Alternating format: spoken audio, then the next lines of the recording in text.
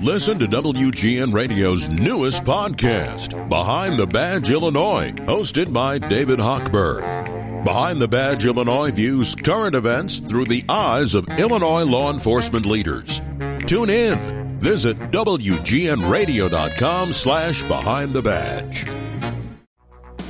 720 WGN. We thought the only thing happening today at the U.S. Capitol would be trying to determine who will be the next Speaker of the House. And then we saw some chaos break out and arrests were made. It appears that Jewish Voice for Peace, well, they were leading some marches in the streets around the Capitol and then decided to have a sit-in at the Capitol. Representative Raja Krishnamoorthi from the 8th District is with us. Before we get to the Speaker of the House, what is happening with all the chaos, Raja? I don't know. I need to kind of look more into that. I have to say that we just have to have a situation where there's no violence. Yes. We cannot have our disagreements resolved in any way other than in peaceful means.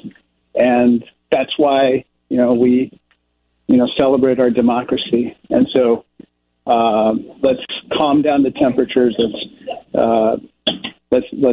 We can have our disagreements, but we have to do it in a civil means.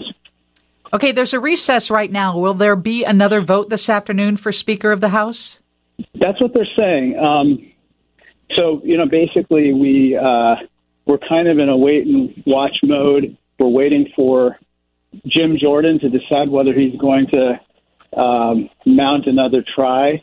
I started off the day speaking to a group about the greatness of democracy. There's a Peace for Hong Kong Foundation, where they are under very oppressive rule from the Chinese Communist Party. And I said, democracy is messy. We love democracy so much. I voted for Speaker for my 17th time this very calendar year. So we'll see what happens later today. And Congressman, you haven't voted for a winner yet. I haven't voted for a winner yet. We'll see what happens. I'm hopeful that we can come to some kind of bipartisan resolution, honestly. I think that Hakeem Jeffries has now reached out to the other side several times in the hopes that, some moderate Republicans might join and come up with some kind of a resolution where, we could have a Republican speaker, but we also, have a situation that's a lot more stable than it is right now. And not to get too far into the weeds, though, but would that then come with that same sort of poison pill rule that one member of Congress could call a vote to throw out that speaker? That's the provision that we would want to eliminate, among others, from any kind of rules package. The rules package is the kind of set of rules that govern how legislative business is done in Congress. And so I would say let's get rid of that thing. It's called a motion to vacate, which is a fancy way of saying motion to remove the speaker based on only one person. And then also, quite frankly, I don't think there should be government shutdowns at this point.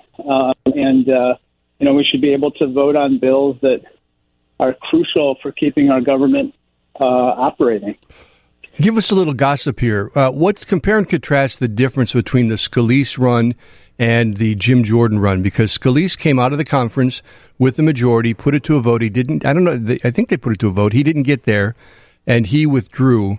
Jordan, on the other hand, is going to continue to push for the votes. What's the difference between the two?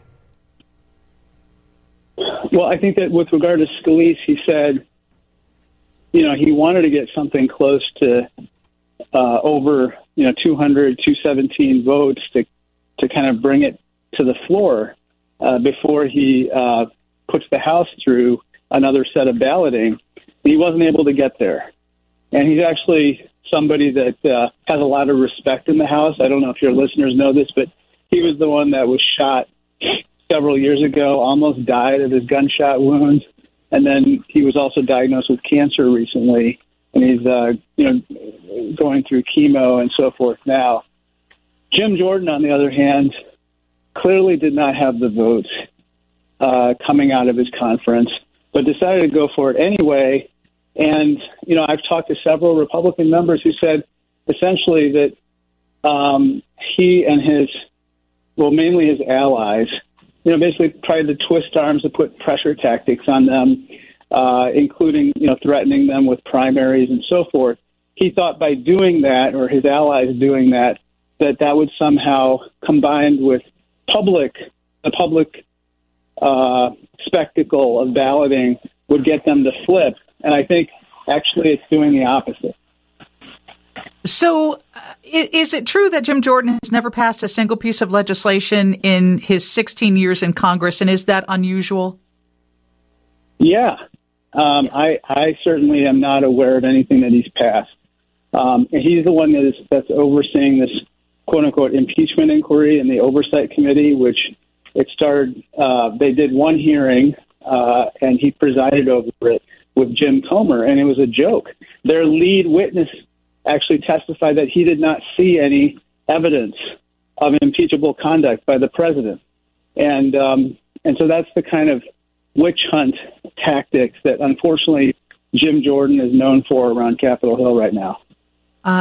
Representative Raja Krishnamoorthi is with us. According to the January 6th report, he participated in numerous post-election meetings which senior White House officials, with them, Rudy Giuliani and others, discussed strategies for challenging the election.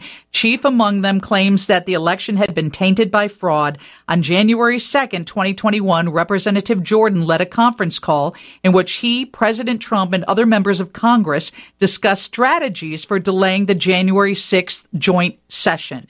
When you have someone like that is second in line to the presidency, what kind of danger does that put democracy in? I think that the biggest danger we have right now, the most immediate, is that he is Donald Trump's,